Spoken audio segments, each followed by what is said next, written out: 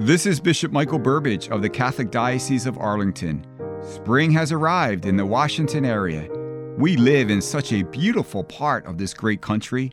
Whether you visited the cherry blossoms, the mall, the monuments, or simply observed the scenic wonder of Great Falls, April is a season of freshness and newness, flowers and fragrance.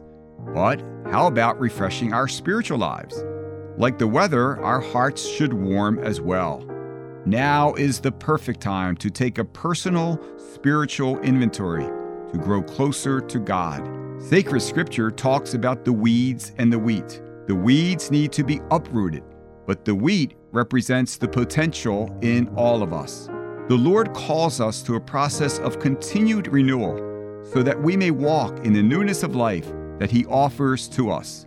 What a beautiful time of the year to do so.